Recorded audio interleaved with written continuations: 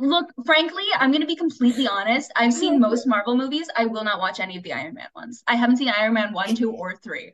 I Oh just goodness. don't feel the need. So I don't know. But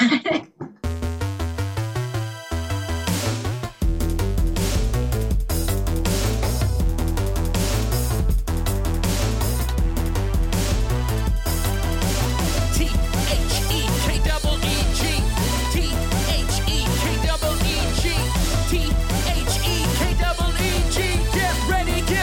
Get ready for the king. Grab your cape and grab your mask. You're either super strong or super fast. Gotta beat the boss and get the loot. Cause it's the king, and we got geek news. And we are live with another episode of the Keeg Talks. Today, we are celebrating Women's History Month, which is March, which also is the month that my sister and my grandmother was born. So I think that's how they named the month. I'm your host, Dimitri Pereira. I will be talking way less in this episode than what's in this intro, but I have four awesome guests on this show to talk about women in fiction. That's what the Keeg is talking. The Keeg talks women in fiction. There are a lot of guests on this show and a lot of characters that we can talk about. But first, let me introduce my awesome guests, but let me make sure that their names match what's on the screen because I do not have it correct. But first, discount Bo-Katan herself. We got Hannah Peterson. Hannah, how you doing today? I'm great. How are you doing? I'm doing great. Other than just a wild day as normal. No, I hear that. Hear that. Yeah. I'm glad to have you on because it's been a long time. It's been a hot minute, yeah, but I'm happy to be back. Yeah. Next up, we got Sarah B. Movies and Tea. Is it supposed to rhyme? I don't know. Sarah, how you doing? I'm doing well. How about you? Doing good. Is it supposed to rhyme? Was I just? I mean, you just pointed that out, so I think we should go with it. It is I supposed mean, to yeah. You put that on your commercials. rhyme. Sure, sure. Next up, we have Lexi Reed, who is not a first timer to the Keeg show in general, because we did do an interview, but new to the Keeg Talks, right, Lexi? Yes, this is the first Keeg Talk I've been on, and I'm excited to be here. Thanks for having me back. Yeah, of course. And last but not least, we got It's Cindy Che. Cindy, how's it going? It's going good. How are you? Doing good. Um, all four of you are amazing in your own right, and I'm very interested in hearing about your experiences with the topic at hand, which is women in fiction, female characters, good, bad, everything in between, characters that you grew up with, characters that you wish you grew up with, because that's also a thing. Don't we all wish that we had the characters now that, back then? What kind of characters did you grow up with? Um, I don't know if anyone wants to go first, but I'm very interested in that. When I think back to like my first experiences with women in fiction, I mean, we have to shout out Disney, right? So like the first thing that comes to mind is Kim Possible. Like that's what I grew up on as a late 90s baby. It was Kim Possible, it was Cartoon Network, the Powerpuff Girls, and those animated girls there was just something in the air that was like we're dealing with powerful, popular, fun, vibrant female characters, and I just feel so lucky to have started with those. I don't know if you guys were on the Kim Possible Powerpuff Girls train too. I think at some point I was, but I didn't start out with that. I definitely started out with the Disney princesses. Was like the first thing that I was introduced to, like Mulan, Cinderella, Sleeping Beauty, Snow White. I really resonated with like Mulan, and then eventually when Merida came out with Brave, I was like, wow, this is incredible. But yeah, those were definitely the starting points for like females in fiction and in animated. Yeah, I think the first like Disney princess that I got real into was Snow White. Which my parents historically like they've told me they were okay with that, but they did try to like they actively tried not to get me into Disney princesses because they were like kind of trying to raise me like feminist, gender neutral, a little, I mean not gender neutral, but like gender neutral entertainment. Don't steer her into the Cinderella. But they were chill with Snow White because she was like I guess less of a I think that Snow White's story is kind of like the worst for feminism. So I'm curious as to why they were bummed out when I got into Sleeping Beauty and stuff. They were like, ah, she's going all the way, she's going into the Disney princesses. Um, but that was definitely like a starting point for me, just like for I feel like most other girls, because that's like most of the entertainment that's directed toward us. But I was like a kind of a little tomboy before that point. Like I was very into dinosaurs. That was my whole like thing. So then I guess, start as I started to get into like characters, it was the Disney princesses. And that came back like around for me pretty big time. In middle school, for some reason, I just got really into Frozen. Like I just felt very seen by Anna. And that was like a whole arc for me.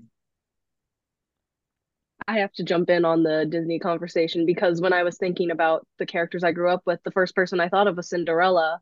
I was Cinderella three times for Halloween as a child. And I still have a Cinderella doll on one of my bureaus right now. I'm looking at her right now.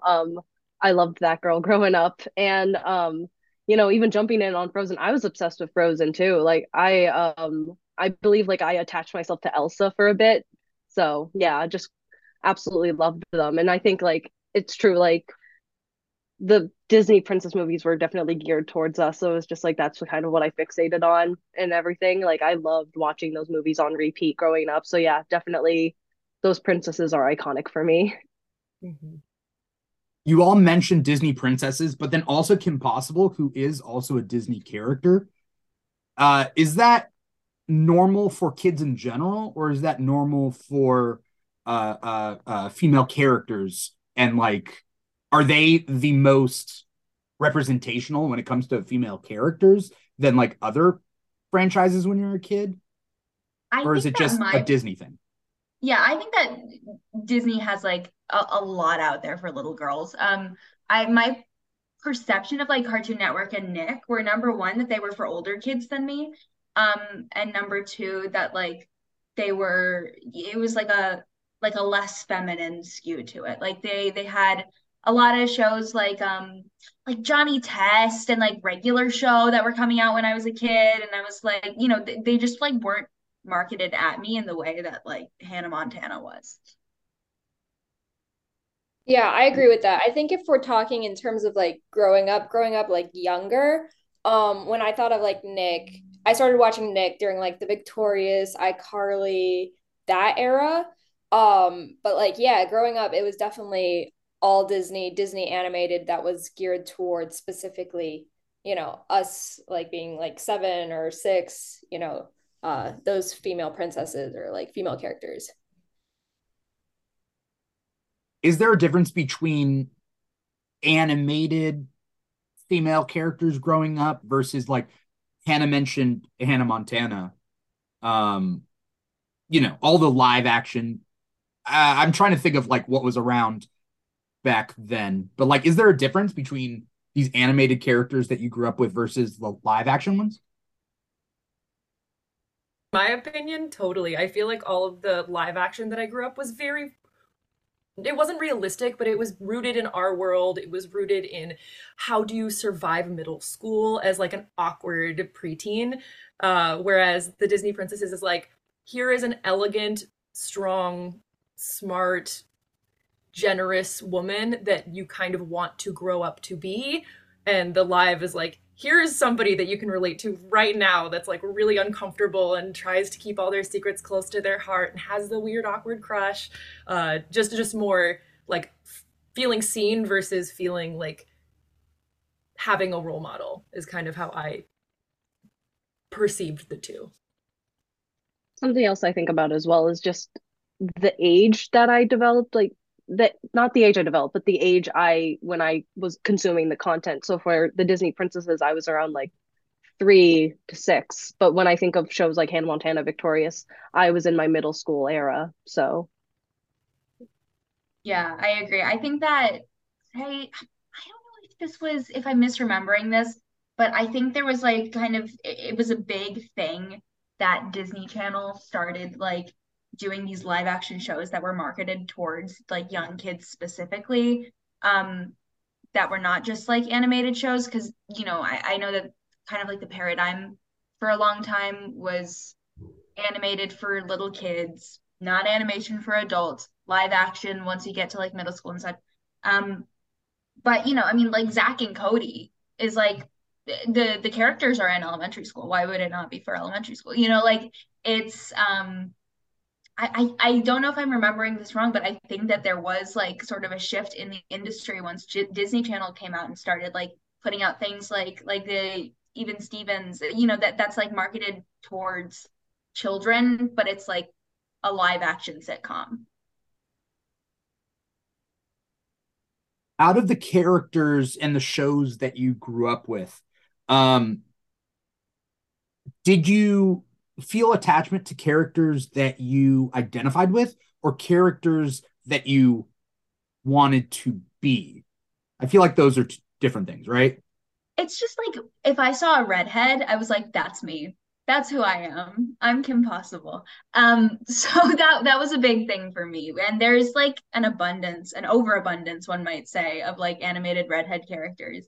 And there's Dan Povenmire one time was in my TikTok live very briefly, and I said something like, "Oh, like I loved Candace. I related to her probably because she was just a redhead." And he was like, "There's a reason for that. It was because in the 60s and like 70s, people's TVs often yellow would come through as kind of greenish. So they stopped animating blondes in like the Jetsons and like Scooby Doo and stuff.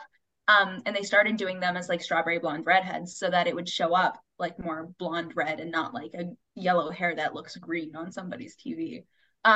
Which was super interesting to me. But anyway, because of that little like technical thing, there's so many redheads in animation that I just like was latching onto left and right and collecting like infinity stones as a kid. That is such an interesting fun fact. I really like that actually, knowing that. Yeah, it was cool. It was cool that it came directly from Dan Povenmire too. I was like, this is like weird that this is happening right now, but It's Yeah. also definitely a humble brag, Hannah. yeah, Dan it was, Povenmire was just hanging out in your life. Hanging out. often like the For You page is just a crazy place. You never know who's it shows that celebrities just end up on random people's lives. that's that's what that's about. Were there any let's just say female centric shows growing up that you guys didn't vibe with?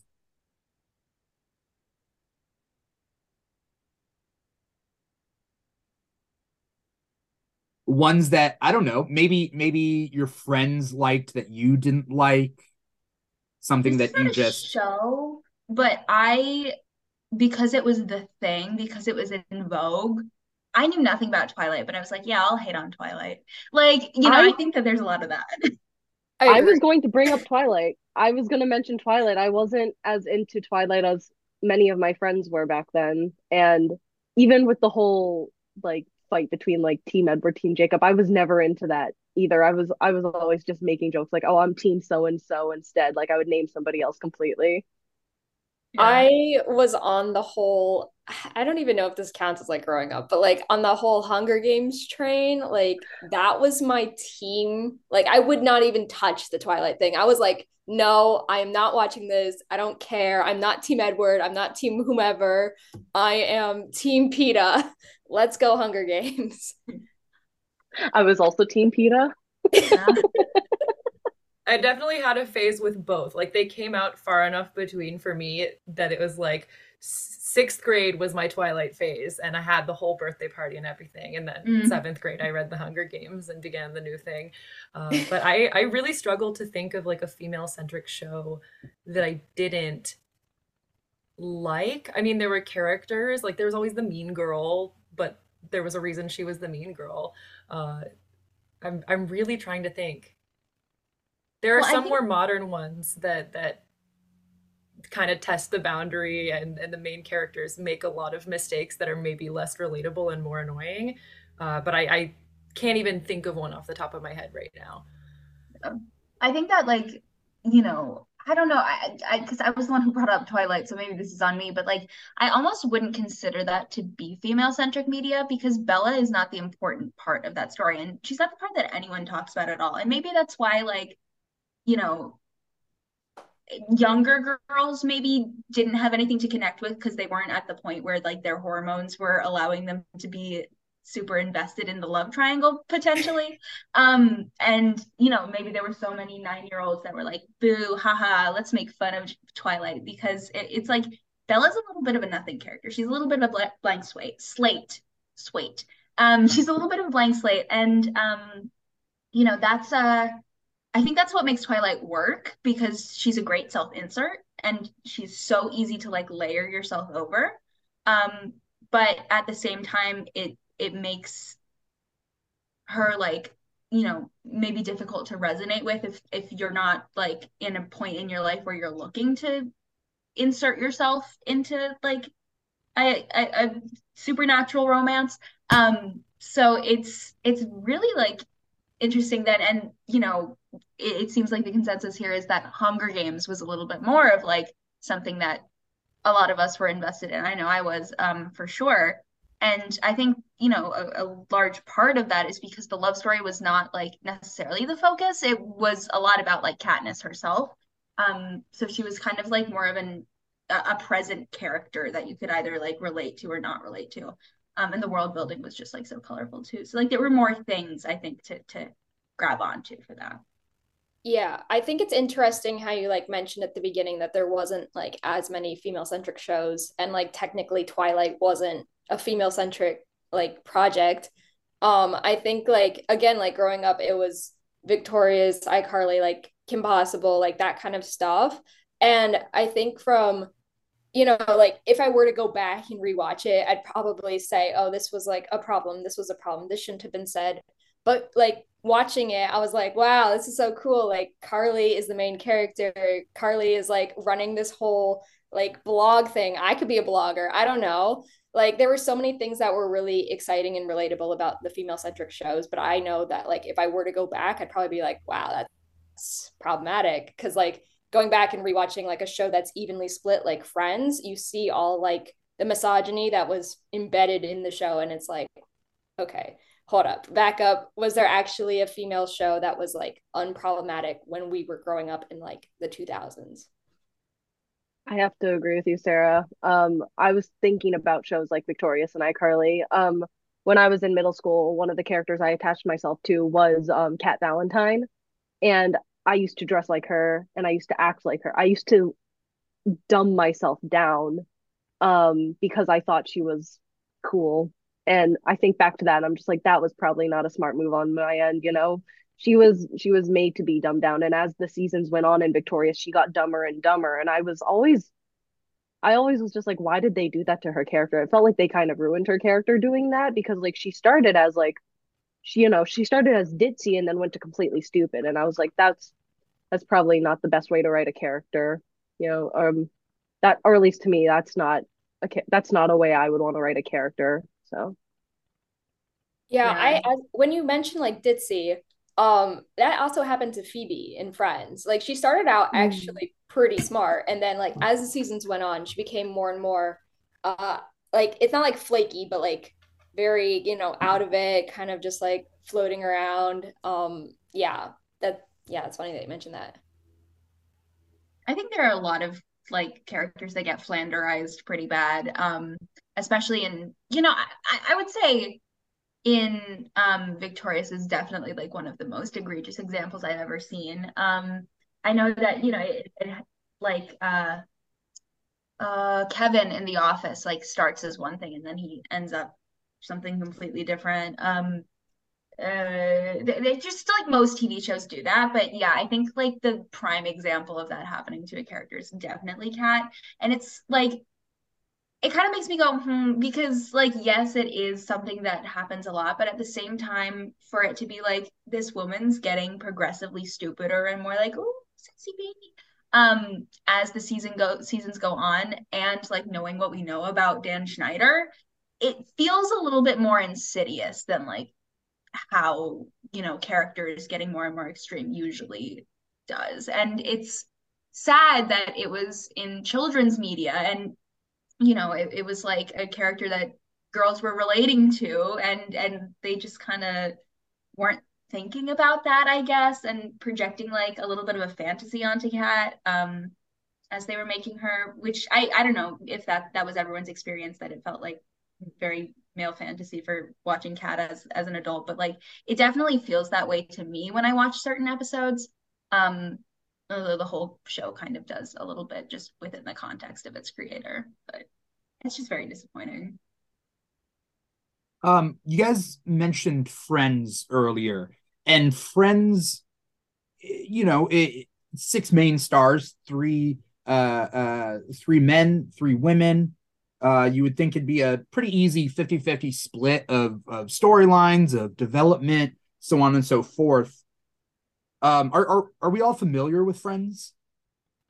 I'm not. No, no. Mhm. Okay. Um, Here's a broader question. I think when it comes to Friends, Friends is a good example of it.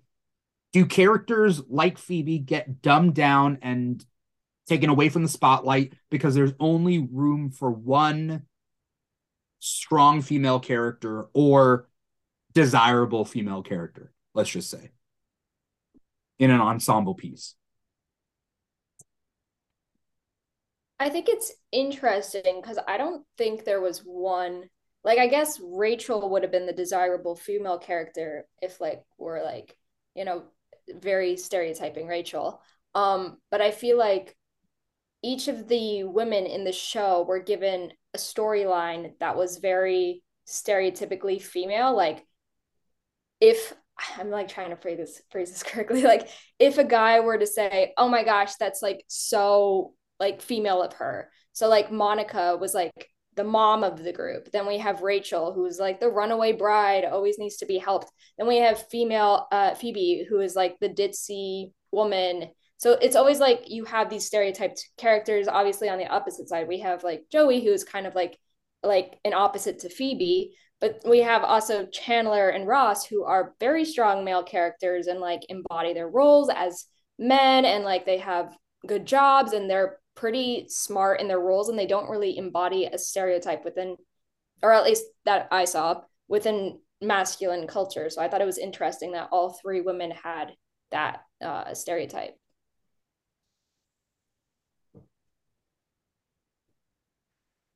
Yeah. I don't know if anyone grew up with the original Power Rangers or anything, but speaking from personal experience, there were two female Rangers. There's a Pink Ranger and a Yellow Ranger, and uh, all the boys on the schoolyard would talk about their crush on Kimberly, the Pink Ranger, and not Trini, the Yellow Ranger. That can be rooted in many, many, many things, but I feel like the show really focused on who does the audience desire? One person, not two. There's not room for two.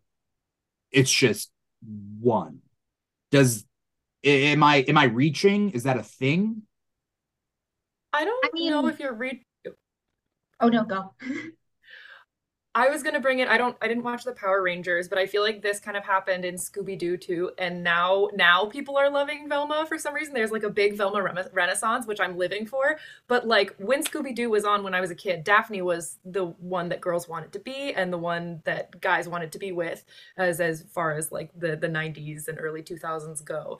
And there's like the smart one. I feel like often if you look at before the 2000s, you can, unless it's like a Disney princess, you can kind of generalize a woman down to a female character down to just a few adjectives. It's like, is she smart? Is she pretty? Is she the damsel in distress? Does she like fashion?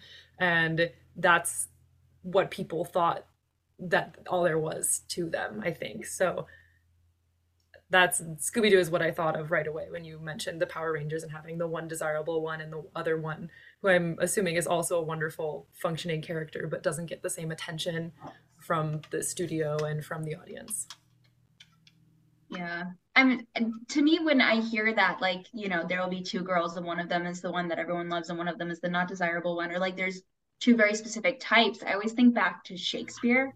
And just like how there's always like two women per play, and it's like a total Madonna horror complex half the time, where one of them is like the bitch, and one of them is like virgin, pure, and true. And it is, I I just see that thread through like so much modern media. This is like something that I guess I'm very like keen to notice because I wrote a paper on this in high school. But it's like the one school project that just has consistently stuck with me where I was like, yeah, I think I see this everywhere. Where there will be,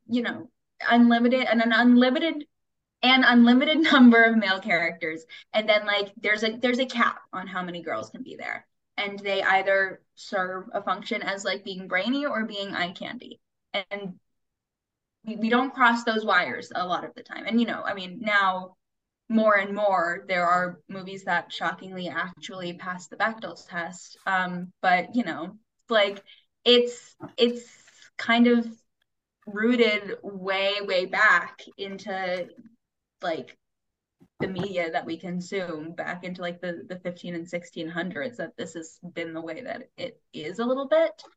So I like it just feels very like, yeah, great, that's kind of how it's going to be, and that's maybe a defeatist mentality. And I don't think it's helpful because there is a lot of media coming out that's not like that, but it just explains a lot about like older shows to me. You brought up the Bechdel test, and I'm not sure how many people here know versus anyone out there listening or watching. By the way, if anyone's watching, it's twitch.tv/ the Keeg Show, or you're listening to the podcast wherever you get your podcast from. Anyone have a good grasp on the Bechdel test and can explain it for anyone out there who needs explaining? Yeah, I mean, the idea of the Bechdel test, it's not really like people take it very seriously. It actually comes from like a cartoon strip. Alison Bechdel, who's like a famous lesbian comic writer, had this strip in like maybe college even, but like early in her career, called Dykes to Watch Out For, where she was talking about like, just conversations she would have with her friends and them putting those into comic form. And there was just one issue, one strip that was like, oh, haha, here's my test. I only watch movies if there's two girls and they have a conversation and they both have names and it's not about a boy. And the joke is like, there are no movies like that somehow. And it became into like this tool for media criticism. And, it's really like surprising the way that it's evolved based on how it was just like a silly joke, but I think the reason for that is that it's shocking how many movies do not pass, but people kind of take it like very seriously, whether that's on like they seriously hate it or they seriously swear by it, and it just like its origins are so not like in line with that, so it's kind of like one of those funny things. As we look at media from the past, a lot of them don't pass the Bechdel test, which is the bare minimum, really, is passing that test. Are there some good examples or favorite characters from media that don't pass the Bechdel test? I don't think there was a Star Wars movie that passed the Bechdel test until 2017. So that's something. In the original trilogy, there were, I think, a grand total of 3 female characters with names, and you had to be a big Star Wars fan to know who Ula and Mon Mothma were. So ultimately, it was just Leia. And it's, kind of like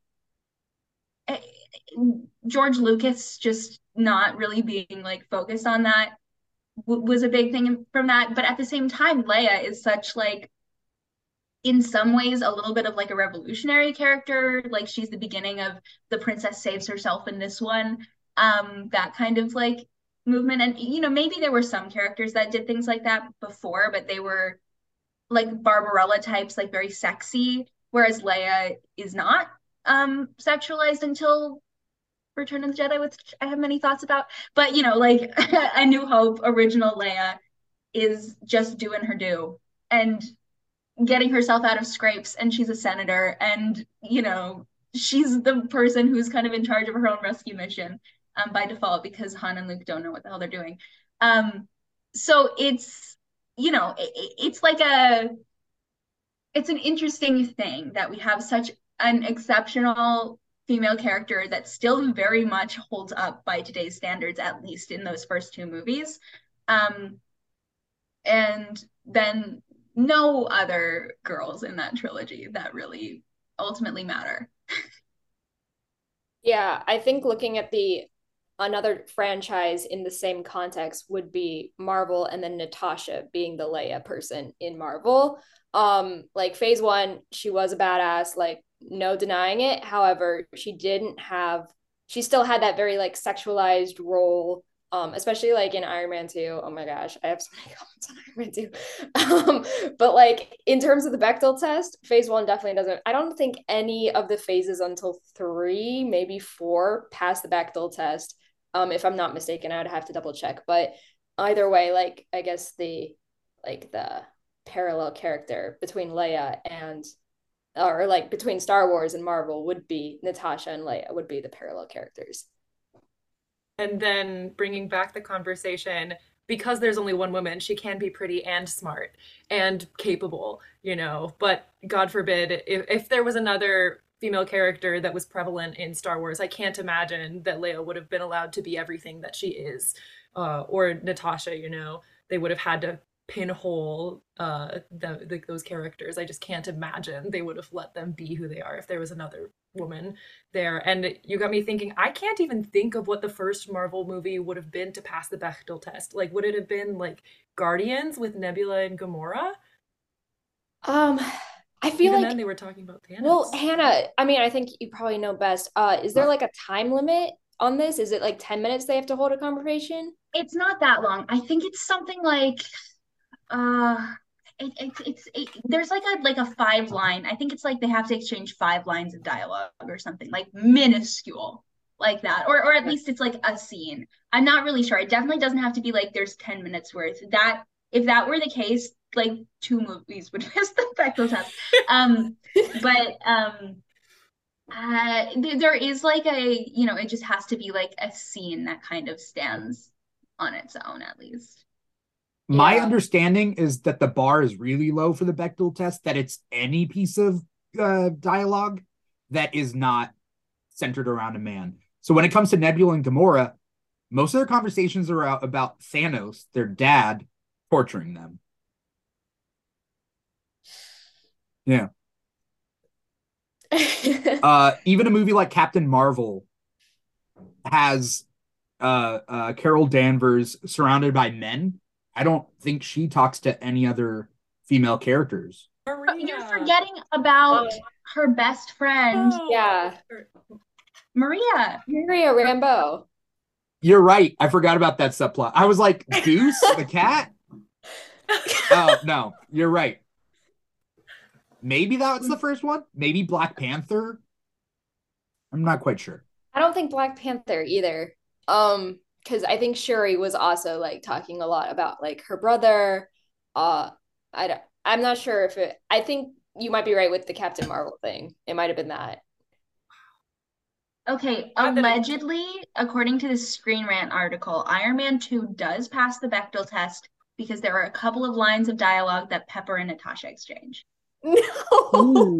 that's the movie that passes. That's so unfortunate. Are they Yeah. not talking about Tony? What are they talking about? Look, frankly, I'm going to be completely honest. I've seen most Marvel movies. I will not watch any of the Iron Man ones. I haven't seen Iron Man 1, 2, or 3. I just don't feel the need. So I don't know. But Correct me if I'm wrong, but I thought the Bechdel test was in a romantic, would they talk about a guy in a romantic context? Is that true or not, or is it just pertaining to any man? necessarily, I think as long as it's not like, I think the intention with it is not that it's like they can't be romantic with him, but it's more like they have to exist independently of a man's existence. Like they're not like just an accessory to him. Like Okay, I get you. Yeah. like Ahsoka in the Clone Wars really exists to be Anakin's like accessory a lot of the time, especially in the earlier seasons, and then grows into her own like stuff.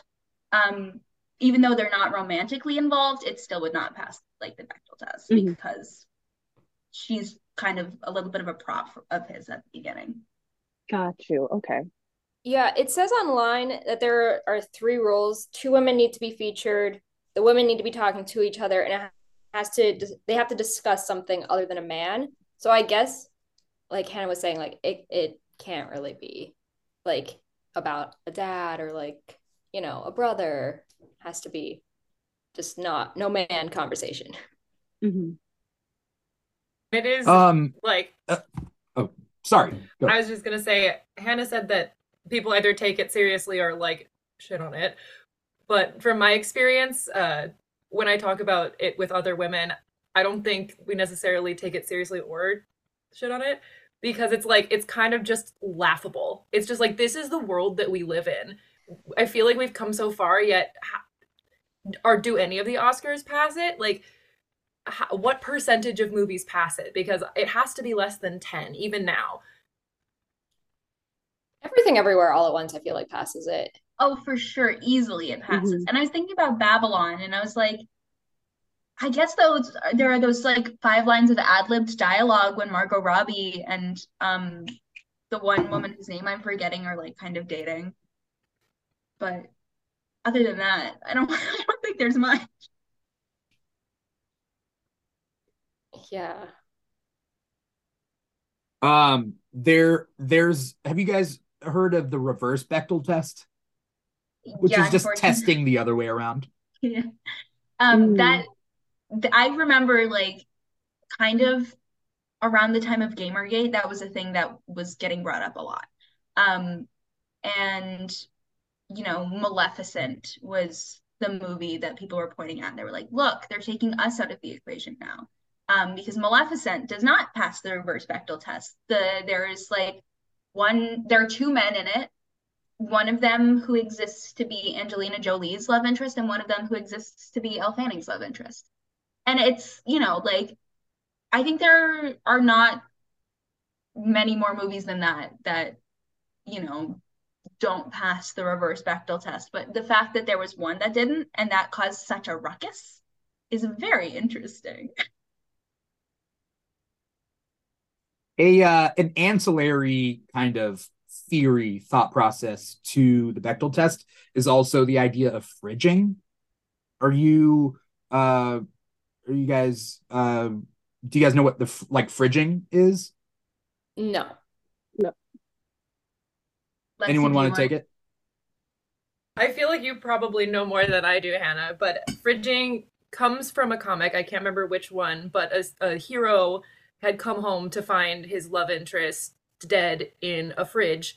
And it became the term for female characters that are killed off to advance the plot line of a male character, Yeah, I which think you it was see a it. Green Lantern comic, but yeah, it's Yeah.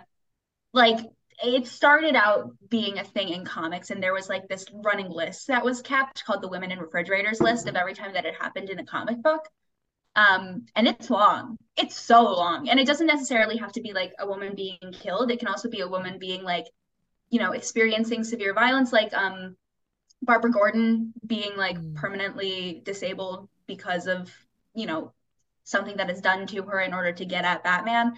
Um, and there's a lot of like examples of women experiencing sexual assault in order to get at their like boyfriend or whatever, who is a superhero. So it's a lot of that, of a woman who is killed in order to further a man's development. And there's a lot of debate as to like, well, was this done to further their development or to further their own character? Like whose development was this for? And it gets a little bit like opaque because we can't always see into the writer's brains, but oftentimes it does, like, to a woman reading a comic book, it feels clear that this was not for, you know, this character's like own growth, or maybe if this was just like the culmination of the story and it made sense. But I know that like Gwen Stacy is like a hot point of contention about whether she was fridged or not, or whether it was just like a progression of the plot that made sense. Yeah, comic writer Gail Simone is the one who coined I believe the phrase and created a website for it. I think there's a website. I think it's womeninrefrigerators.com or something like Yeah. that. Yeah, it was like Angel Fire website. It's like an old website, isn't it? It was old. Gail Simone is still doing amazing work in That's every true. sense. If you haven't checked out her Twitter, she is a troll in all the best ways. Definitely worth checking out. Let's talk about your favorite fandoms, because we talked about stuff that you had grown up with, but what about right now? It is the year 2023. What are you digging right now? This is the part of the podcast where I make it about Dr. Aphra, like I do every time. So You like Star Wars? I like You huh? like Dr. Aphra? What's going on here with my Lego Darth Vader earring? With my these are the things that are sitting behind my camera. Anyway, Ooh. I let me pull her out. Okay, so Dr. Aphra is my favorite woman in fiction right now. She came out in as like sort of a sidekick character in the Darth Vader comics in 2015, I think, as part of like the first wave of canon comics, in like the new Star Wars canon. And it, it started out like she was a little bit of a like a side character, and she had like a smart mouth, and every once in a while they drew her in a way that was like sexy, but it quickly like comes out that she is an ex-girlfriend of like a another female character that was running in the the just Star Wars like main crew line. This character Santa Staros, who used to be married to Han Solo, and it's like a very messy web, as comics always are. But she, in doing that, was I think the first canonically queer character in the new Star Wars canon. I could be wrong. But anyway, her comics are still running. She's incredible.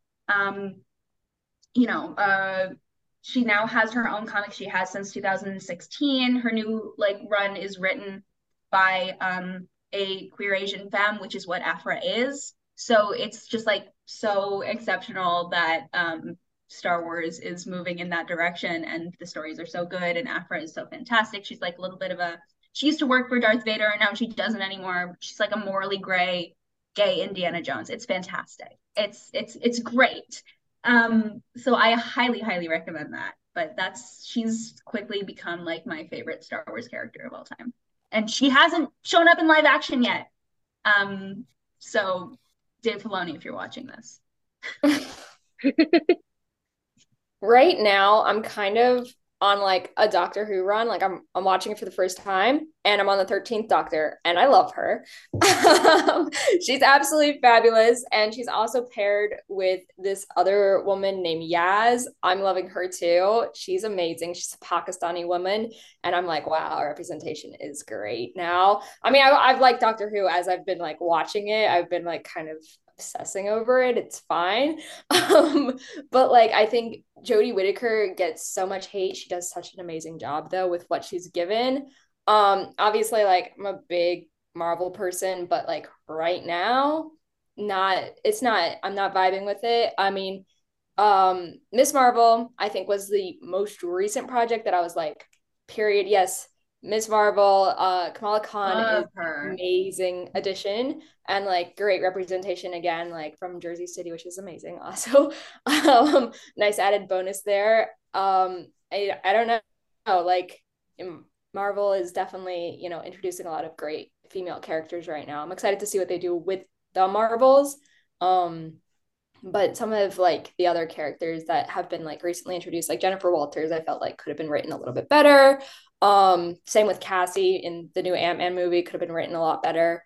But yeah, overall, Jodie Whittaker, vibing with her and love Kamala Khan. I was gonna mention She-Hulk as well. I attached myself to Jennifer Walters. I really loved the story, but I do agree it could have been written a little bit better. I do think it's funny that the writers went in knowing that men were going to hate the show, so they had this whole like the ending of the episode. Spoiler alert for anybody! Like they like go I don't know how to explain it. It's like they go and then there's this whole thing where they're against She-Hulk and it was just like purposely written that way to be like, yeah, we knew people were gonna come after the show a little bit. But regarding fandoms that I am super into, I have to talk about Cindy Moon. Um, she actually before I went by Cindy Che, I actually went by Cindy Moon, and I my username was Cindy Moon with seven O's. And I am still obsessed with that girl. She is the Korean American Spider Woman. Um, she started her story that in one of the universes, I think it's Earth 616, she was bitten by the same radioactive spider that Peter Parker was bitten by, except she was bitten in her ankle. She received a different set of powers. She was being hunted down by somebody and she had to lock herself in a bunker for 10 years. And so one day Peter like senses her somewhere he's at and like releases her from the bunker, and they have this whole story. They have a romance at one point, but then they kind of realize like, no, we can't do it. We can't have this romance. It doesn't work out, and they just remain like friends slash like allies. So her standalone comics are fantastic. I love that she struggles with herself because she like her a majority of her story is her a majority of her first story is her trying to track her family down and trying to find them, and her just struggling to readjust to her reality, no longer being in the bunker again. And I just find her struggle to be very real and personable and something that like I can relate to. And so it's just something I fixated on. And she became my favorite cosplay. I cosplay her all the time. I always find excuses to try to cosplay her, whether it be at conventions or with collabs with other people. Like I'm just obsessed with that girl. An interesting thing about Cindy Moon is that she started off kind of just as a male fantasy. Hannah brought up Dr. Afra being a little bit different in the beginning than what she developed into. Um, is that a constant thing with female characters that they're, for instance, Cindy Moon and Peter, Cindy, maybe you might be able to explain it better. Their animalistic relationship. Yeah, they have that. And it's definitely not one of my favorite things about her. Or like about like what they wrote for her. I've even like in some of my videos that I make about Cindy, I'm just like, don't make pheromone jokes to me. Just don't do it. Sometimes I get them and I'm just like, yeah, no, yeah, block. Um, but yeah, that is something that they wrote in. I'm very glad they moved away from it. And I'm glad that she is standing on her own now because she has very good stories on her own where even like she has like a good storyline with Black Cat and it's fantastic. So, I think it's worth noting that like both those characters that we brought up that, started out being like a little bit more sexualized than they grew into are both Asian women, which is just like, Asian women in comics get constantly fetishized and not good, guys. hmm In our year, like also not like super old characters, like characters with comics currently coming out. So it's like, why are we still doing that? And not that Dr. Afra got super fetishized it, but like there are certain ways that she's drawn where she's fixing the droid and she's a little bit like fixing him. And it's just like, thank you for this character, but you didn't need to do all that. hmm That kind of No, I reminds me of completely agree. like the discourse with Nebula's pose and like the newest poster. Like that is so funny to me that Nebula in the first posters and everything was kind of sexualized, yet she's never really been sexualized in the actual content of Guardians, at least the cinematic content of Guardians. And the second like her boobs are gone and she's wearing like just a tank, people are upset that she's not pretty anymore when that's like never been the point of her character at all, except for like what if, you know? hmm I think that's so funny that you brought that up because like Karen Gillan on TikTok has also made like comments about like her pose. She's like, oh, I don't know what I was doing. I just kind of like did it. But like, yeah.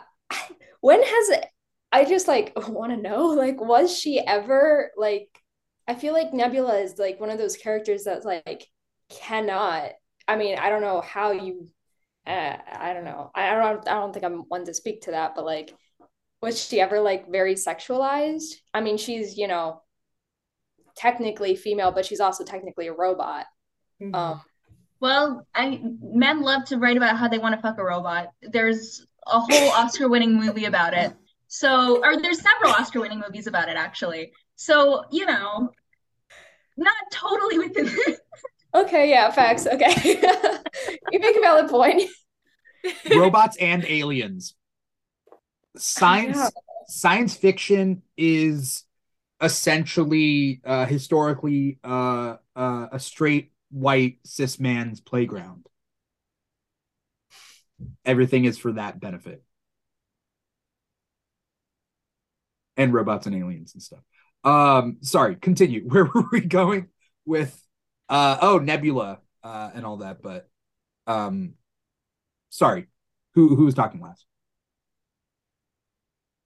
No, I think we were just talking about like the like Nebula being sexualized. The Like that was desexualization of yeah. characters that Yeah. like maybe start with a little more like appeal towards the male audience and then kind of become their own if the male audience doesn't pick up on it. Like who knows like if the male audience had like had more fuss about Nebula or these other characters at the beginning, maybe then they would have gone the other way where they would have like started to become more. So I think that might have something to do with it.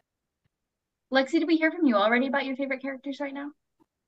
No, thanks for asking.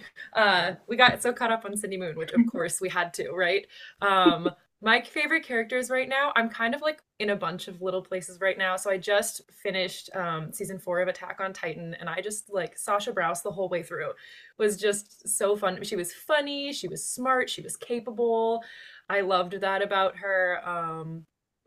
The Last of Us. I'm just loving every female character that comes on the screen in The Last of Us is incredible. Like all of them. I just every character, of course, of all of them. But I just loved Kathleen was her name in Kansas City, and just to see, I kept saying to my mom because I watched Last of Us with my mom. I said, to see a female villain that is so feminine and fragile and like her voice is high and she doesn't try to be anything that she isn't as like that.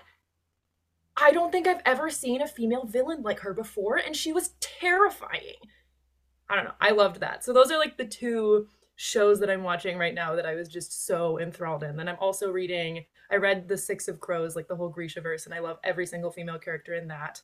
And I just started A Court of Thorns and Roses, and Feyre and Nesta are just stealing my heart. It's so funny that you mentioned The Last of Us because, like, right when you said that and then you said female characters, I was like immediately like Kathleen, 100%, because she is like the antithesis of what you'd expect from a female villain character. Like, she seems like a mom. Like, she could be a mom. She's giving mom energy, but then she comes out and she's like, okay, yeah, I'm gonna shoot a doctor and I might kill a child. It was like, wow, okay, she completely broke down that barrier of like, this is how a female villain is supposed to be written. And then she's like, no, actually, that's not how. This is how. Anyway, is how. Let's talk about female villains because Kathleen is was a good start there. Um, do we have any favorite female villains? What makes a good female villain? I don't know. I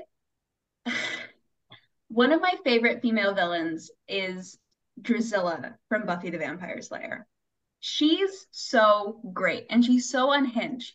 Um, that's her whole thing is she's unhinged. But she's got like this sort of like British ghost thing going on with her. She's a vampire, but she's like very sort of Victorian child in like her energy. Um, but she is so fun to watch. I actually met Juliette Landau, I think is how you say her name, but the actress at Denver Comic Con like several years ago, and it was just fantastic. But she definitely holds a special place in my heart for me. Also, Glory from Buffy the Vampire Slayer, who I also met at that same Comic Con, is like one of my favorite female villains of all time. And they're just both so fun and great. And like, Joss Whedon, but he sure can write some of these characters. I really like Hella. That was like the first character that came to my mind because I was like, wow, she like stuck to her roots the whole way through. Like there was no wavering in her mentality. She was ready to do anything and everything. And she ultimately technically accomplished her goal. She wanted to like take Asgard at the end of the day. That's what she did, but she also like died in the process. Um, but like either way, she was really like she was the first Marvel female villain that I was like, wow, she is badass. Let's get more of her. Mm-hmm. Yeah, Hello was one that I was going to list too. I was going to say I have two that immediately came to mind, and they are both with a green and black color scheme. So, of course, going back to the very first thing that I mentioned today, Shigo from Kim Possible, I swear has left an impression on every single young woman or anyone who has watched Kim Possible. I think she was like where it started. It was this capable woman. She's bossing the main villain around because he's incompetent. And like for her, doing the villain thing is a walk in the park. She's kind of bored with it. Whatever she wants, she accomplishes. And if she doesn't want it, which most of the time she doesn't really care about beating Kim, she doesn't. And she's just like, filing her nails, doing her thing. Icon behavior. Her and I Hella love just the filing her nails through like the gloves as well that she constantly does. That's so funny. Shigo is like close to my heart. She was like I think my first like crush was Shigo. So it was, like a monumental character for me. I couldn't think of the villain at first, but I don't know why. But you mentioning Shigo made me think of like, oh, cartoon characters from our childhood too. And I immediately thought of Azula from Avatar: The Last Airbender. oh, could we I'm forget surprised we haven't talked Azula? about Avatar yet because I was also thinking back and I was just like I should have said Katara as like a childhood character I grew up with that I loved. But beside the point, Azula, she is the definition of a villain and just does not care what people think. She knows she's a monster. She knows she's a baddie. And just to see at the end of the series when like her friends like betray her and then she starts to go a little crazy, just seeing that happen to her and her derail is just crazy. And she's also super powerful too. She's an extremely powerful firebender. And So it's she's just So smart. 14. She's like a yeah, yeah. baby. She's in middle school and she's doing and going through all of that. It just makes me like there's something so like fantastic about her because she's evil and she's delightfully fun to watch, but also like your heart really hurts for her at the same time. Exactly. I think she's so layered. She's such a complex character. She's super smart. Really think like you hit the nail inside of the wood with this one. Like that is like the perfect female villain is like she's got everything going on. I think everyone in that show was like perfect in every regard. But like Azula specifically, like she has everything going on. She doesn't fall into like any stereotypes. She is like unequivocally her and yeah, that's great choice. So, in terms of common things between them, they're simultaneously completely unhinged and also entirely in control. Like, that's what makes a good, I think, any kind of villain. Like, what makes a good female villain is what makes a good male villain. It's incredible motivation and dedication to character that never wavers. And then that little bit of like, oh my gosh, only a completely crazy person would do this, but also they know exactly what they're doing and how to do what they're going to accomplish. What's the thought on just the mean girl trope in general? I mean, not it doesn't even have to be super villains. I mean, super villains are essentially mean girls, but it could be from what's her name, Kate from Lizzie McGuire or whatnot, like any sort of female characters that are this sort of mean girl trope. I I mean, can't think of Oh no, go ahead. no, Hugo. I can't think of one right now, but I just wanted to like touch on the female. Like I think the mean girl female sometimes are like over exaggerated, you know, like the tripping and like these like weird pranks that the girls pull on one another. But I think when it comes to like the concept of Mean Girl, it's, you know, it's very relatable. Like there are women, there are girls, and I think this goes for guys as well. It's not like one-sided gender, but like there are those girls that will go after you. I think the difference between like reality and TV is that in TV they're usually doing it physically.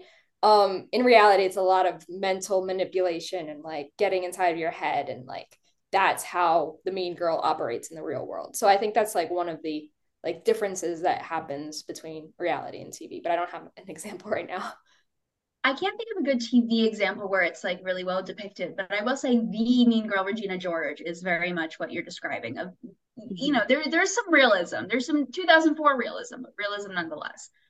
In that, and there are a lot of like characters in movies that are just kind of like, you know, subtle digs, mental manipulation.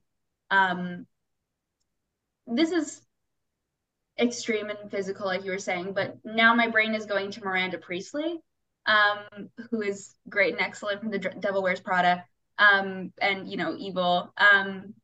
I think calling her a girl is reductive because she's like a grown 50-year-old woman, but you know, like the Ice Queen. And I think it's interesting because she is based on a real person. Like she is in fact based on Anna Wintour from like her assistant's memoir. Um, so it's very, you know, like I don't know. I'm just trying to think of like realism within the Mean Girl trope, and that's the first thing that came to mind is like it feels like it couldn't be real, and yet it is. And in that particular movie. I mean, you know, allegedly, don't sue me. But yeah, like In Hannah's mind, both Anna Wintour and Dave Filoni are watching this episode. yeah, that's right. That's right. Shoot high, baby. Aim for the moon and you'll land among the stars. That's what I always say.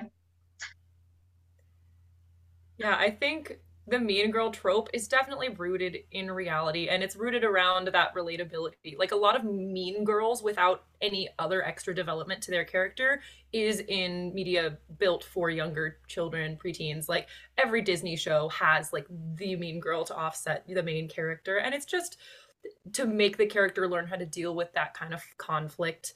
I do think sometimes it teaches some girls how to be mean girls, and that's how you become the popular one is by being mean. So I think that hopefully that's faded a little bit from the 2000s. Like, here is your mean girl.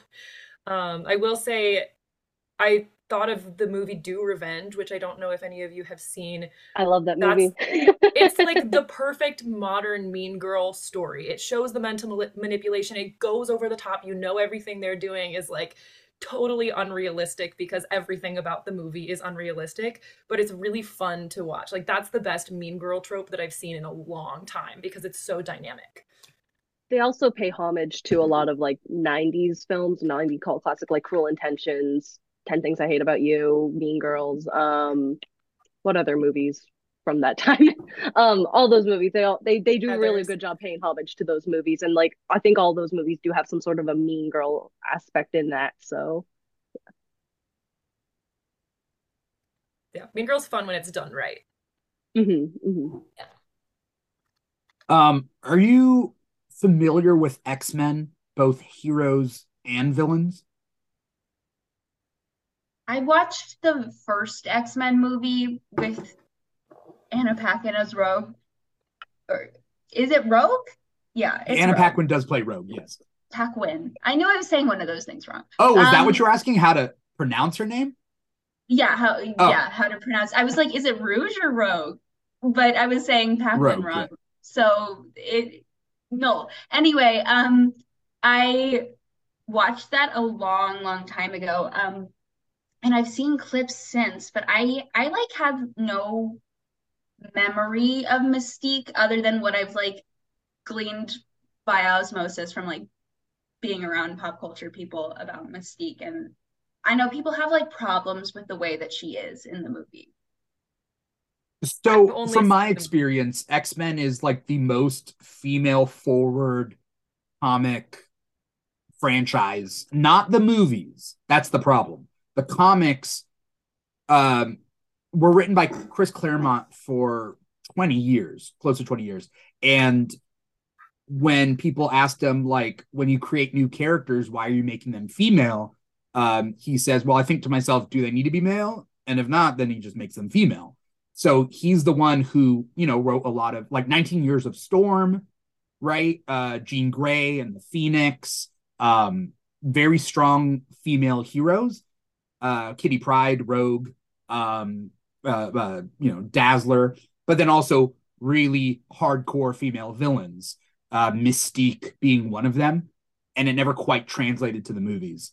And the movies put a lot of guys forward.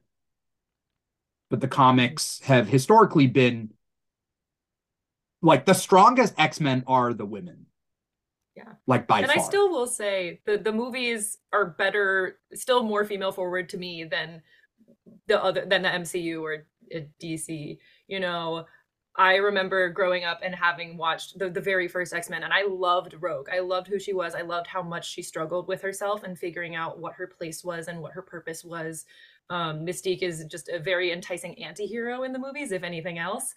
And Emma Frost in First Class is just a great villain as well. I think she's really exciting. But I think they couldn't let the women just be like full-on villains in the movies. I think they had to find more anti-hero elements because they needed somebody else to be the main villain for some reason. The comics are notoriously better than the movies, both for female representation and for LGBTQ plus representation. Mystique is in a relationship with another female character named Destiny, and has been for like the last 100 years. And they're essentially Rogue's foster parents, adopted parents. That's just a separate thing. Anyway, I'm just a big X-Men fan, and the female characters have always stood out to me. Yeah, well, I if I'm remembering this correctly, isn't there like Iceman was, is it Iceman? Was the first like openly gay comic book character or something like that, or one of the first?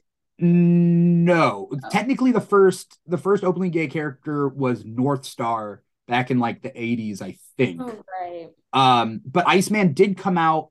I guess if you think about, Iceman was one of the first 5 X-Men, and he wasn't out then. And then like 10 years ago, you can call it a retcon, you can not call it a retcon. Said that he is gay. And so some people had problems with it, saying he wasn't gay back then. And it's like, well, okay, this is just too much to talk about. But yeah, Iceman, though, I guess if you think about how long ago he's been, then yes, he would be the longest lasting gay character.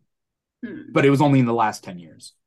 But Mystique and Destiny, a lot of editorial, they didn't allow them to be in a relationship, and it was hinted at for the longest time, to the point where Chris Claremont originally wanted it that Mystique was genetically the father because she can shapeshift, to Rogue, and that Destiny would be the mother, but editorial wouldn't allow that. Little things. I feel like a lot of history is the writers of anything just wanting to be more progressive than the editorial or than the movie or TV execs allowing them to be. Yeah. Yeah, that makes me think of this was like I think one of the first same-sex kisses on television, but definitely not the first. But back to Buffy the Vampire Slayer with Willow and Tara, they didn't kiss at all for like a season and a half of them dating.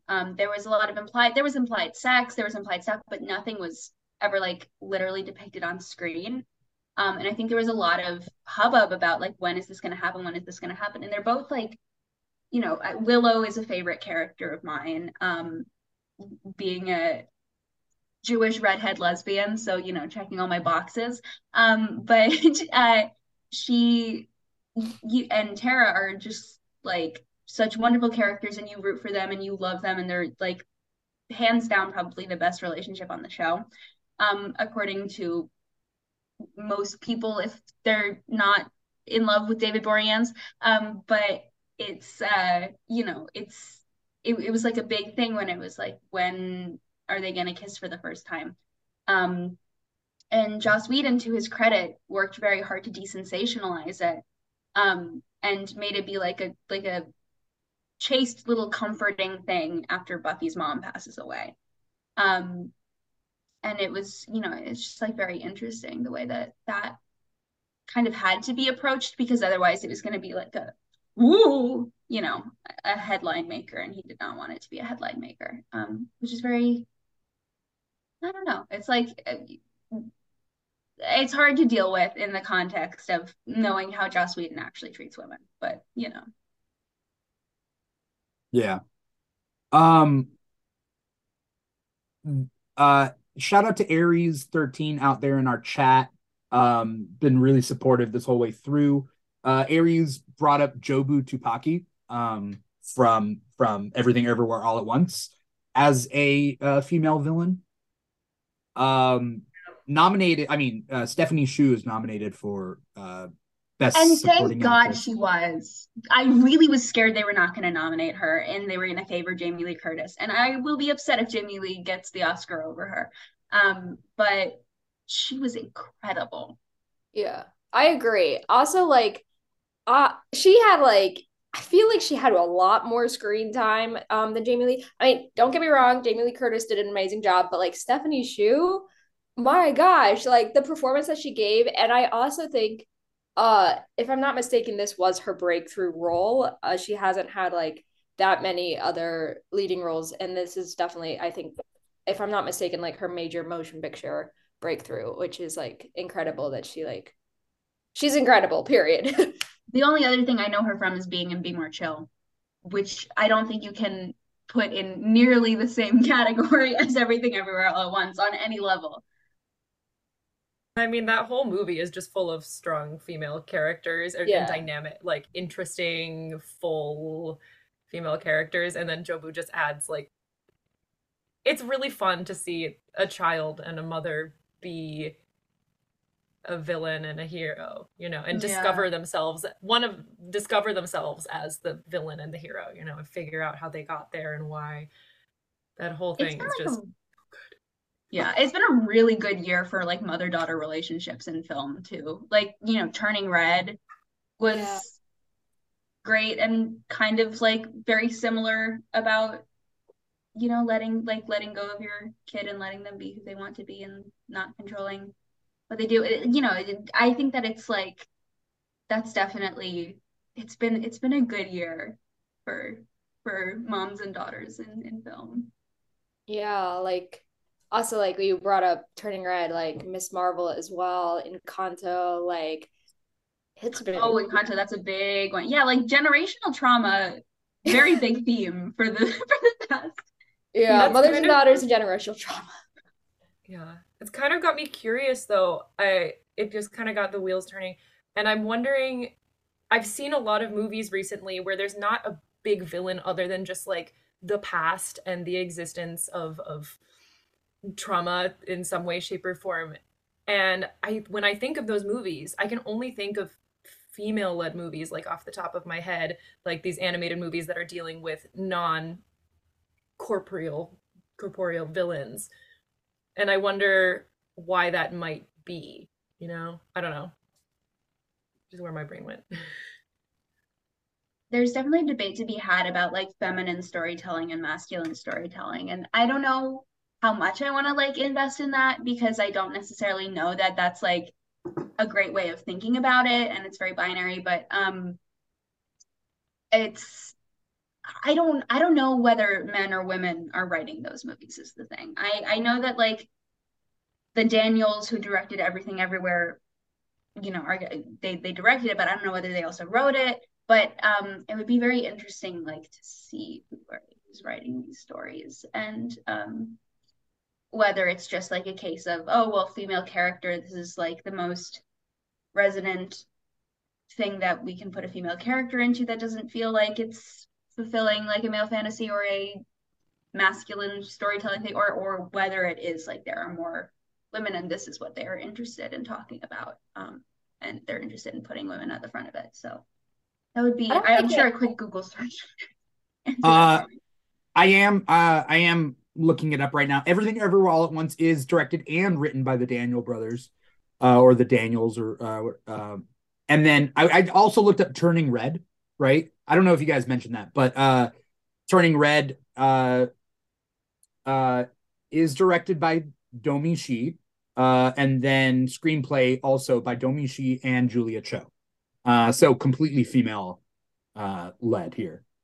I think it's important, like when we're talking about like trauma, I don't think it doesn't have to do with the gender. It has to do with the ethnicity, and like the fact that all of these people that we're talking about, whether it's like Encanto, Turning Red, Everything Everywhere All at Once, they're immigrant families. They're coming with generational trauma, and I think that's where that's rooted from. It's not rooted. I fully 100% believe that it's not rooted from the gender, but rather the upbringing. Yeah, I totally think you're right on there. I was just wondering, like, why the character, because characters, these male characters also deal with the same kind of traumas. But when I Yeah. think of the movies that have been released recently that do explore a non-human villain, it just happens to be all female character leads, which Yeah. might be related to, I don't know, like processing of like emotions and dealing with that, and like an audience might relate to that more through the lens of that kind of character. I don't know. I have no answers. I just have a lot of questions now that it's like popped into my mind. It could Yeah. I have to think do with. Oh, sorry. I was just saying, like, she makes a good point. I think it could have to do with the society's view on therapy. And Mm, so, if we're looking at media as a form of therapy, either through the characters or meant to cross that fourth wall, therapy, I don't want to generalize, but it's relatively like, yeah, women are more open to therapy than men. Men are classically saying no to therapy. And shout out to all the men out there who are going to therapy and working on themselves, and hopefully getting the help that they need, because we all need so much help. Um, but I think that's what it comes down to. Like Encanto, Everything Everywhere All at Once, Turning Red, even if they're directed by men, the stories seem to be positioned towards a female audience and discovering their feelings and working through that. Um, I'm trying to think of a male movie that has that centers around that, and it's kind of tough. For some reason, Black Panther, T'Challa dealing with T'Chaka in the afterlife and working through his love of his father, but then also realizing that he was not the king that he thought he was. But the whole movie doesn't revolve around that. I think the other one that kind of comes to, well, actually, I don't know if that one counts. I was gonna say Moon Knight, but I don't think that counts. In terms of like generational trauma, they do terrible Jewish rep, so I don't think I can say that. But I was also thinking like Shang-Chi when you brought up Black Panther, like a little bit there too. Shang-Chi, definitely. I actually forgot about Shang-Chi. I don't know if you've seen Steven Universe, but I feel like Steven Universe has created an effect on let's just say superhero media or action, adventure, or whatnot, about how you can solve problems not through fighting, like keep fighting as a second resort. Cindy, you're nodding your head. What's your experience with Steven Universe?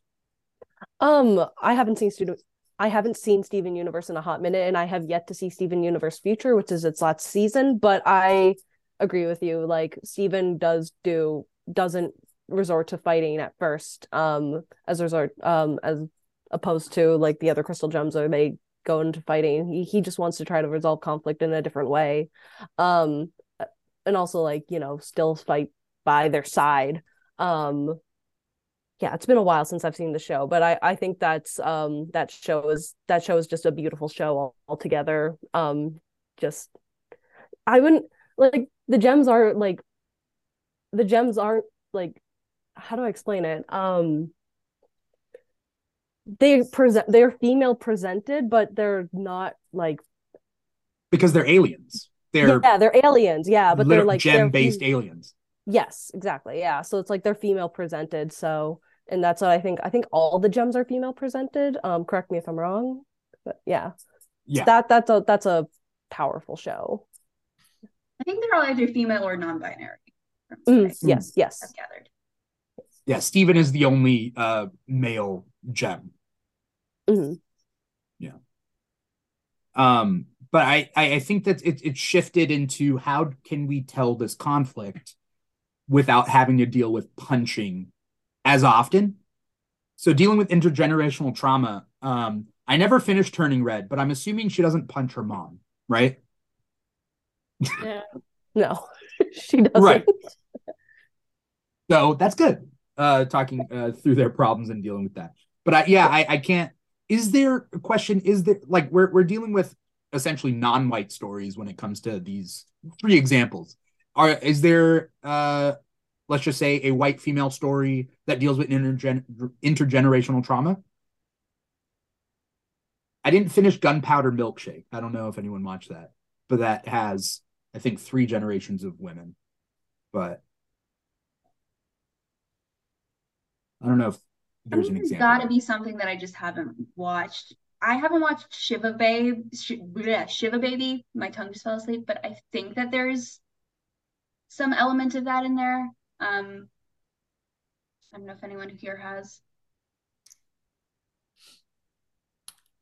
I mean, I don't know if like we're talking about like baggage being handed down and kind of just like, growing up in a family where like, you're constantly in this like perpetual cycle of like it just not working out. I would actually say Hunger Games. Just like going back, it would be like Katniss and like her family just like constantly being in this like pit and like having to deal with whatever's coming their way constantly is like just being handed down through the generations up until Katniss.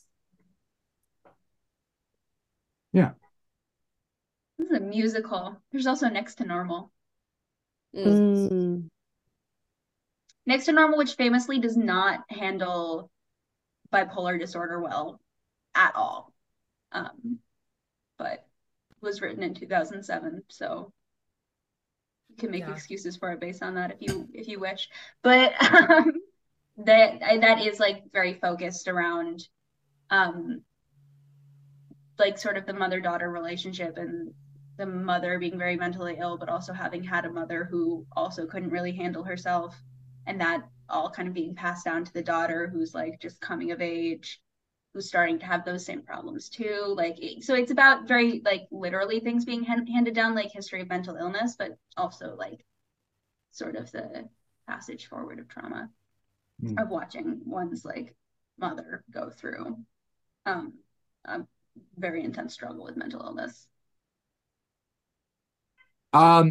As shifting a little bit as we sort of close things up, I didn't want to give the time up front for this, but I did want to circle back to trolls because everybody here is a content creator, and just trolls in real life. You don't have to be a content creator to deal with trolls in real life.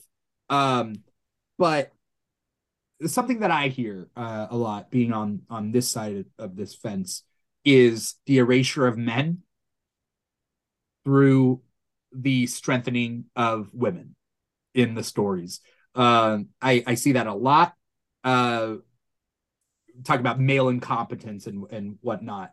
I think we really need to put the term Mary Sue to disuse, is my biggest opinion on this point of deliberation. I think that it served its purpose. It is a fan fiction trope, and boy oh boy is it needed there. But I don't think we need to, start sticking it into, yeah, Captain Marvel is too good at things because her superpowers are strong. Yeah, we know her superpowers are strong. That sometimes not every superhero is going to be on equal levels of power. Like she doesn't spend the movie being too good at everything. She in fact spends the movie not understanding a lot of what's going on around her. Same with Rey. Like they were like, oh, she was made to be really good at piloting and mechanics in order to humiliate Han Solo. In what world is Star Wars going to be like, yes, let's humiliate Han Solo? In what planet are you living on? Because I would like to come visit. Like that sounds fun, but also, like they're not though. They're not. It's there are reasons, there are textual reasons for these characters to be good at fighting. And yet we need a training montage and a very specific dossier of all of their specific skills at the beginning of the movie in order for any of them to come back at the end. And it's like, okay, like keep that energy for Anakin Skywalker, I guess. Like, there's no consistency. And I just think that it's a term that has lost its meaning. It's a term that is being used for all of the wrong reasons. And frankly, it's just not beneficial or relevant in most media. And I can see where, like, if there's a character who is just like way too likable and everything gets resolved immediately, like, by all means criticize that, but maybe we can use more than 2 words to describe what we're angry about rather than being like Mary Sue at every girl who can fight in a movie, which is most of them. So what gives? But yeah, I think that's a little silly goofy of us to try to keep making work, and maybe we don't even need to make, video essays proving that Rey is not in fact a Mary Sue. Maybe we can just be like, let's actually just stop using that term because it's kind of stupid and it refers like to Star Trek fan fiction and it doesn't really need to be culturally relevant. Yeah. You brought up skill set. I think the biggest, like, the trolls came out of hiding, I guess, during like She-Hulk, when you have a person with like seemingly, like, you're like assuming that the skill set should be similar between like Bruce Banner and She-Hulk, but oh no, suddenly She-Hulk knows how to do yoga and like Bruce Banner doesn't, and all of the guys who are like toxic fanboys lost their entire mind, like just at that one scene alone, which was like the span of what 10 seconds, 5 seconds. It's incredible to see what will set off like those people who are looking to tear down like a difference of skill set within a similar character. I can't do yoga. Like, I am not comparing myself to the Hulk, but what I mean is that, like, people who do yoga can do yoga. Who's to say Bruce Banner has done yoga? He's never done it. He wouldn't be good at it. Why would the Hulk like, that's not part of gamma radiation that gives you an innate ability to do yoga. It's just weird. It's just that Jen's been to a couple classes. That's yeah. it. Yeah. That's okay. It's building people off also their in She-Hulk, strengths. they talked about how, oh, sorry, Lexi, what was that? It's just, in my opinion, when I was watching She-Hulk, it was just like, okay, so the gamma radiation builds off of what they already deal with. So like Bruce was having these horrible mental health issues, and it latched onto that and made him completely unstable and separated the Hulk and Bruce. Whereas Jen has dealt with that more in her past and deals with it every day. And she says that, and she's like, that's why I can handle this whole thing, is because I already have to do that, and I've like attuned to myself to hold it together all the time, which is what Bruce like wasn't able to do. And then when it comes Also, to, she like, doesn't even succeed in that. There is that big moment where she just gets so pissed off that she hulks Bruce style, so that it's not even real. Like most of the time she can handle it, but sometimes she can't. which relatable. Like, I can't hone it on all the time either, girl. And also, I mean, statistically, who's more likely to have been getting therapy? I don't know. I don't know. Dealing with their problems is a big thing. But yes, the trolls want to have things to complain about. They will gun for it. They will talk about Ahsoka. They'll be weird. Ahsoka's their number one. Everything else, Hannah's shaking her head. Oh, I don't hate women though, because I like Ahsoka. I didn't in 2008 when I thought she was annoying and a brat, but I like Ahsoka now. So I'm not a misogynist. Yeah, whatever. Shut Yeah. up. Like, I don't hate women. I have a mom. Yeah, okay. You know, um, with uh, I forget where I was going with the trolls and whatnot. Mary Sue, that whole thing is a good part of that. And then the let's just talk about representation in numbers, I guess, but basically complaining that there's just too much representation. Like, why are these roles female, so on and so forth. But the way I think of it is that, like, if roughly 50% of people out there are female, why aren't all our, like, 50% of heroes female, 50% of villains female? Like, it just would make the most amount of sense. Um, you guys have any thoughts about just representation in general?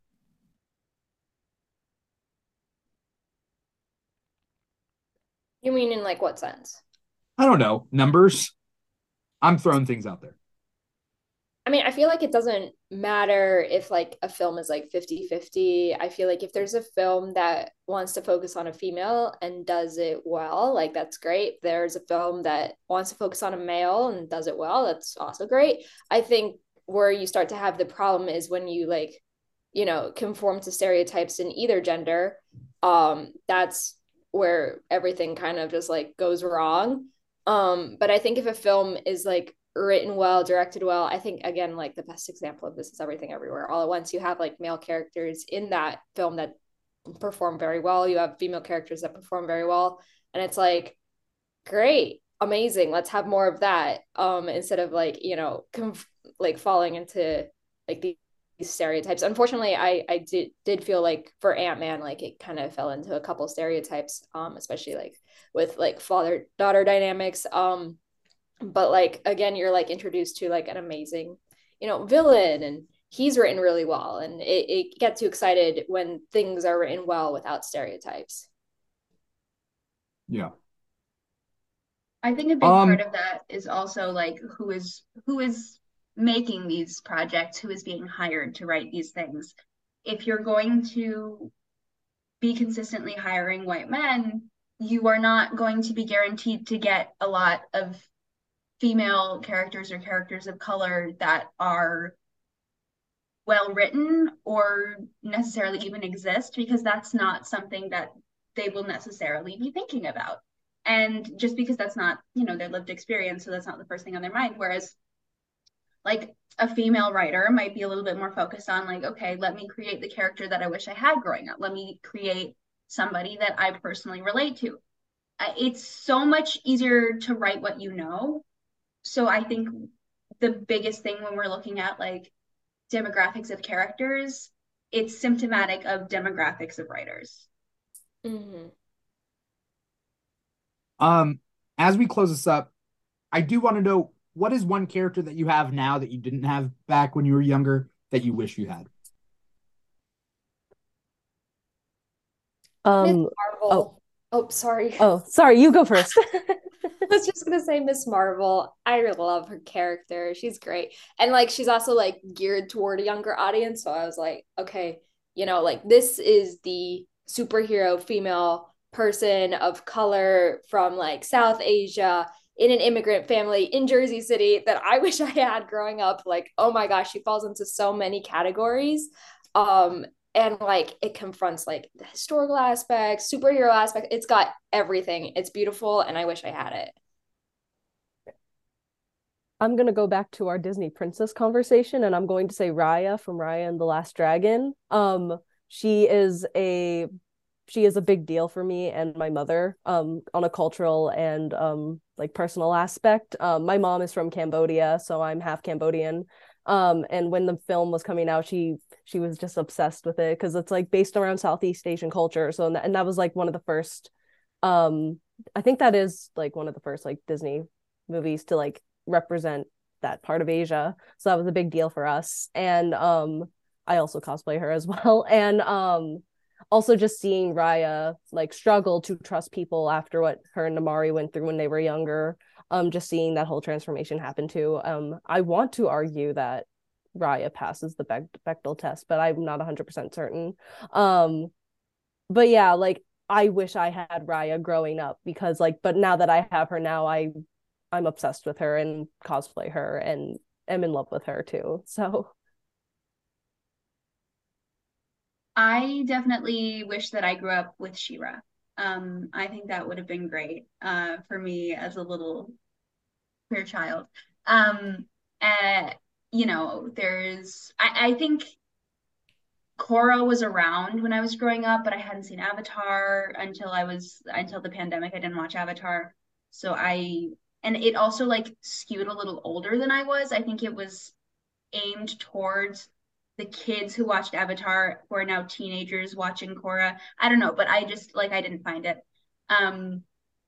But She-Ra is like it's geared relatively young, and I think that's really great for uh like true children's media to have some fantastic and organic and eventual queer representation that just like it's just a part of the world. It's just the one important male character just runs around in a crop top and that's how it's going to be, you know?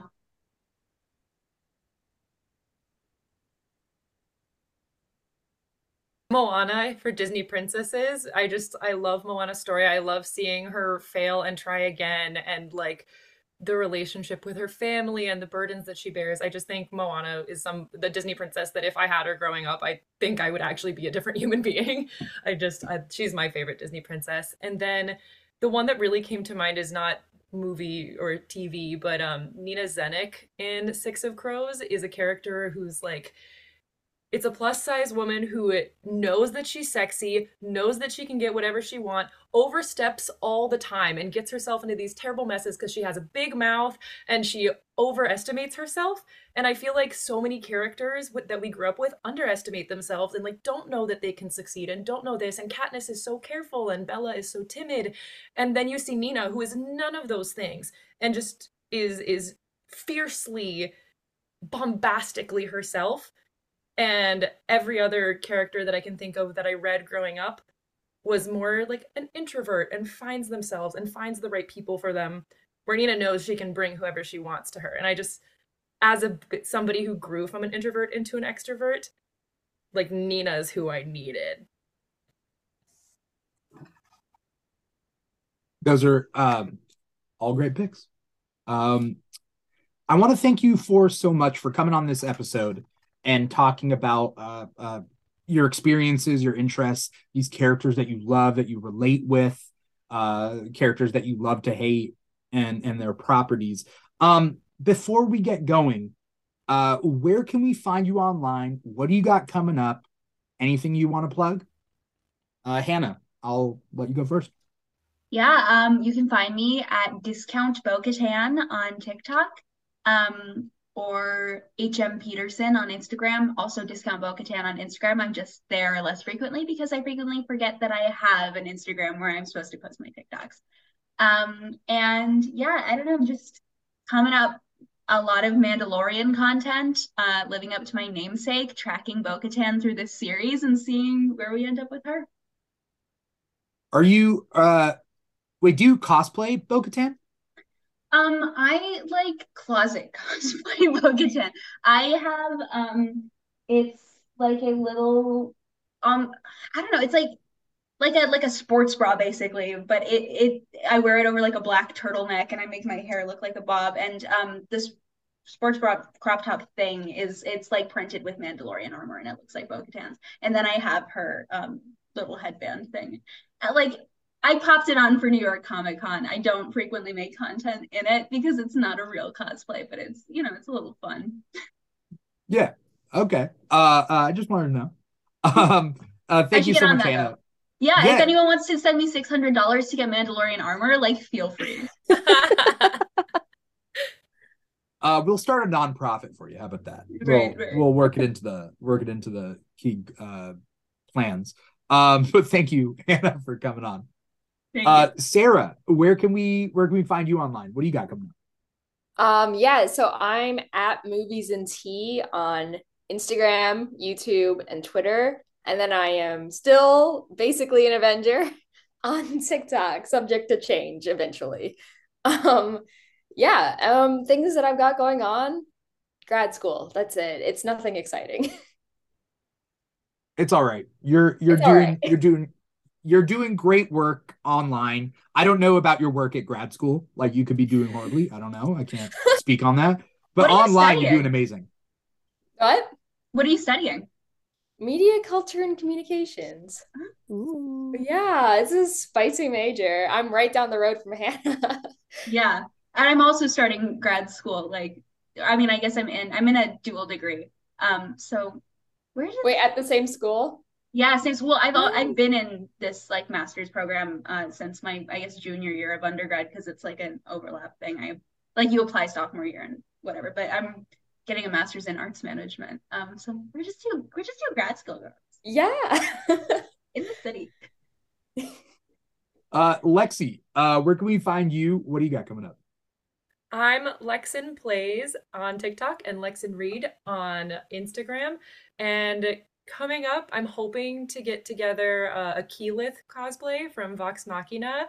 And I'm gonna hopefully be posting more Genya as the Shadow and Bone season 2 comes out in just 2 weeks, maybe, yeah, 2 weeks.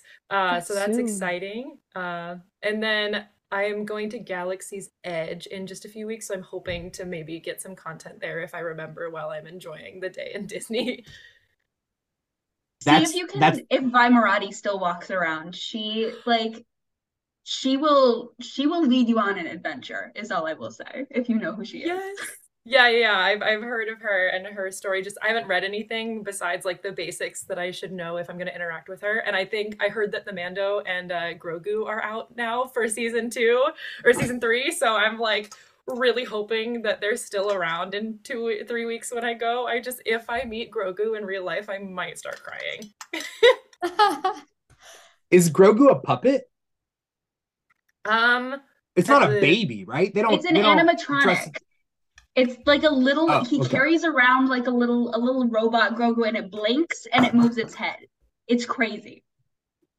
That sounds crazy. I hope you have fun. Thanks. Cindy, where can we find you? So you can find me on both TikTok and Instagram at it's Cindy Che. I also have a YouTube channel that I never have used, but maybe one day I will use it. We'll find out in the future. Maybe that could be an upcoming thing. As for content that I have coming out right now, on my TikTok, I'm currently posting TikToks of a Danganronpa character named Toko. I made a lot of contact with her a few days ago, and then yesterday I got together with Kiara Elizabeth and we did Wednesday and Enid from the Netflix show, and so that should be coming out soon. She started posting it already. I have yet to post it, but that will be coming out soon, probably after I finish posting some Toko videos. So yeah. All four of you are wonderful. You work hard. Your content is amazing. So I wish you all the best. Thank you so much for coming on this and talking about women in fiction. For anyone out there watching, you're either watching us on twitch.tv/the Keeg Show, not YouTube, because I got a strike on YouTube. So not this week. But if you're listening to the podcast, it's wherever you get your podcast from: Apple Podcasts, Google Play, SoundCloud, Spotify, iHeartRadio, and now Stitcher.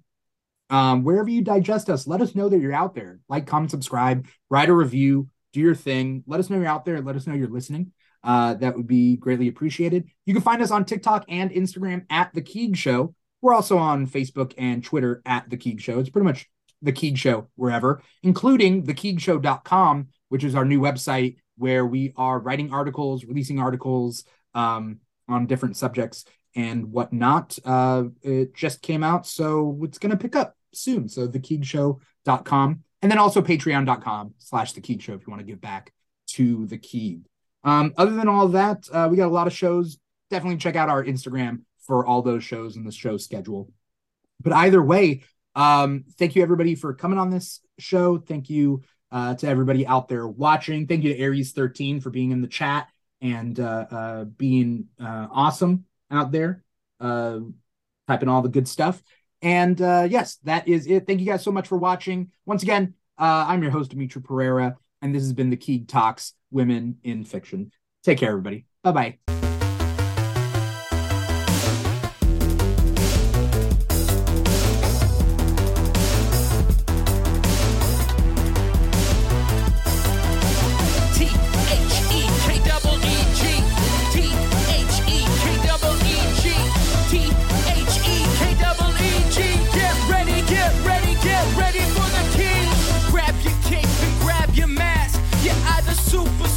or super fast. Gotta beat the